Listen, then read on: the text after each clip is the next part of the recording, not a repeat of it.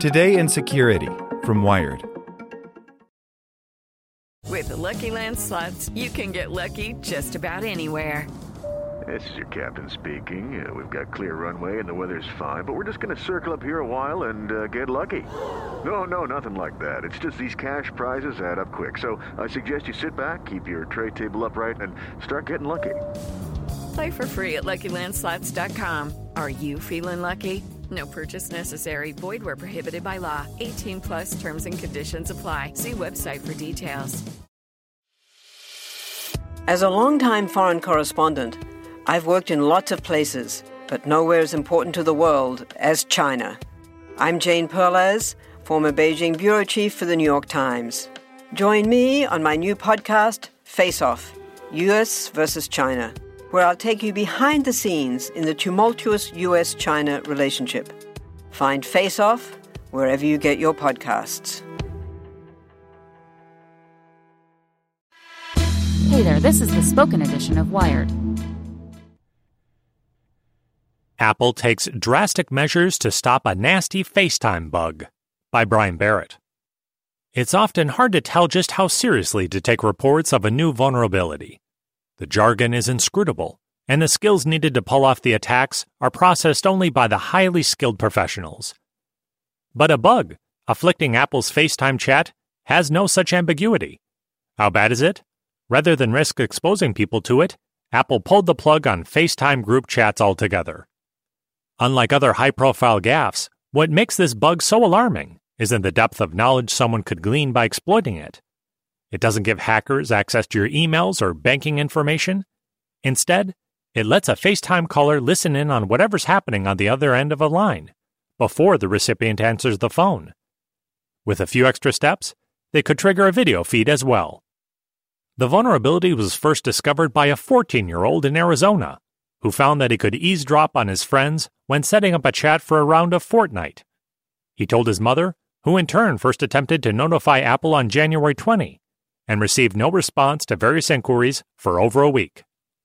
The exploit was also relatively simple to pull off. All someone had to do to trigger the illicit audio was start a normal FaceTime call, then quickly add their own number as a third person in a group chat. If the person you were calling pressed the power button from their iOS lock screen, they would have transmitted both video and audio. The bug was first reported on Monday by Apple-focused news site 9to5Mac. The implications are clear. While it's not the sort of high-wire attack you'd find a nation-state trying to pull off to steal Intel secrets, it has deep potential consequences on a personal level. Even a few seconds of eavesdropping on an unguarded moment, especially when the target is deciding whether or not to pick up your call, is an unacceptable breach of privacy.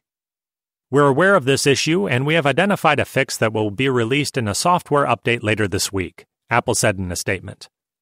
But rather than wait for that fix to come around, as generally is the case, Apple took the additional step of shutting down group FaceTime chats altogether in the interim. It appears to be the first time the company has taken such aggressive steps to quash a software issue. The combination of high stakes and low barriers apparently made it not worth the risk. Apple had a rocky year of security stumbles in 2017, including a macOS High Sierra bug that let anyone gain root access to a Mac by simply using the password root. But Apple regrouped last year, focusing on stability improvements rather than flashy new features, a gambit that appears to have largely paid off. Group FaceTime chats, which were also introduced last year, have not gone so smoothly. Last fall, security researcher Jose Rodriguez used a flaw in the new function to bypass the iOS lock screen and view someone's entire address book. The two issues appear to be unrelated, but speak to Apple's continued need to more rigorously vet new software pushes. We have not had the time to dig in and reverse engineer the root cause of this bug yet, but there is no specific or special reason this would occur, says Will Strafak, an iOS security researcher and the president of Pseudo-Security Group. It seems to be mostly an unfortunate chain of bad programming logic coded into the process for group FaceTime handling. The best thing you can do for now? Well, nothing, really, given that Apple has already voided the issue. But do install that software update as soon as it comes through, whenever it does. In the meantime, there are other group chat apps to tide you over. And take this whole ordeal as a not-so-gentle reminder that your smartphone has a microphone and a camera on it. And so does your computer. And maybe it's healthy not to trust all of those implicitly. Without the ones like you, who work tirelessly to keep things running, everything would suddenly stop. Hospitals, factories, schools, and power plants, they all depend on you. No matter the weather, emergency, or time of day, you're the ones who get it done. At Grainger, we're here for you with professional-grade industrial supplies. Count on real-time product availability and fast delivery. Call, click Grainger.com, or just stop by. Grainger, for the ones who get it done.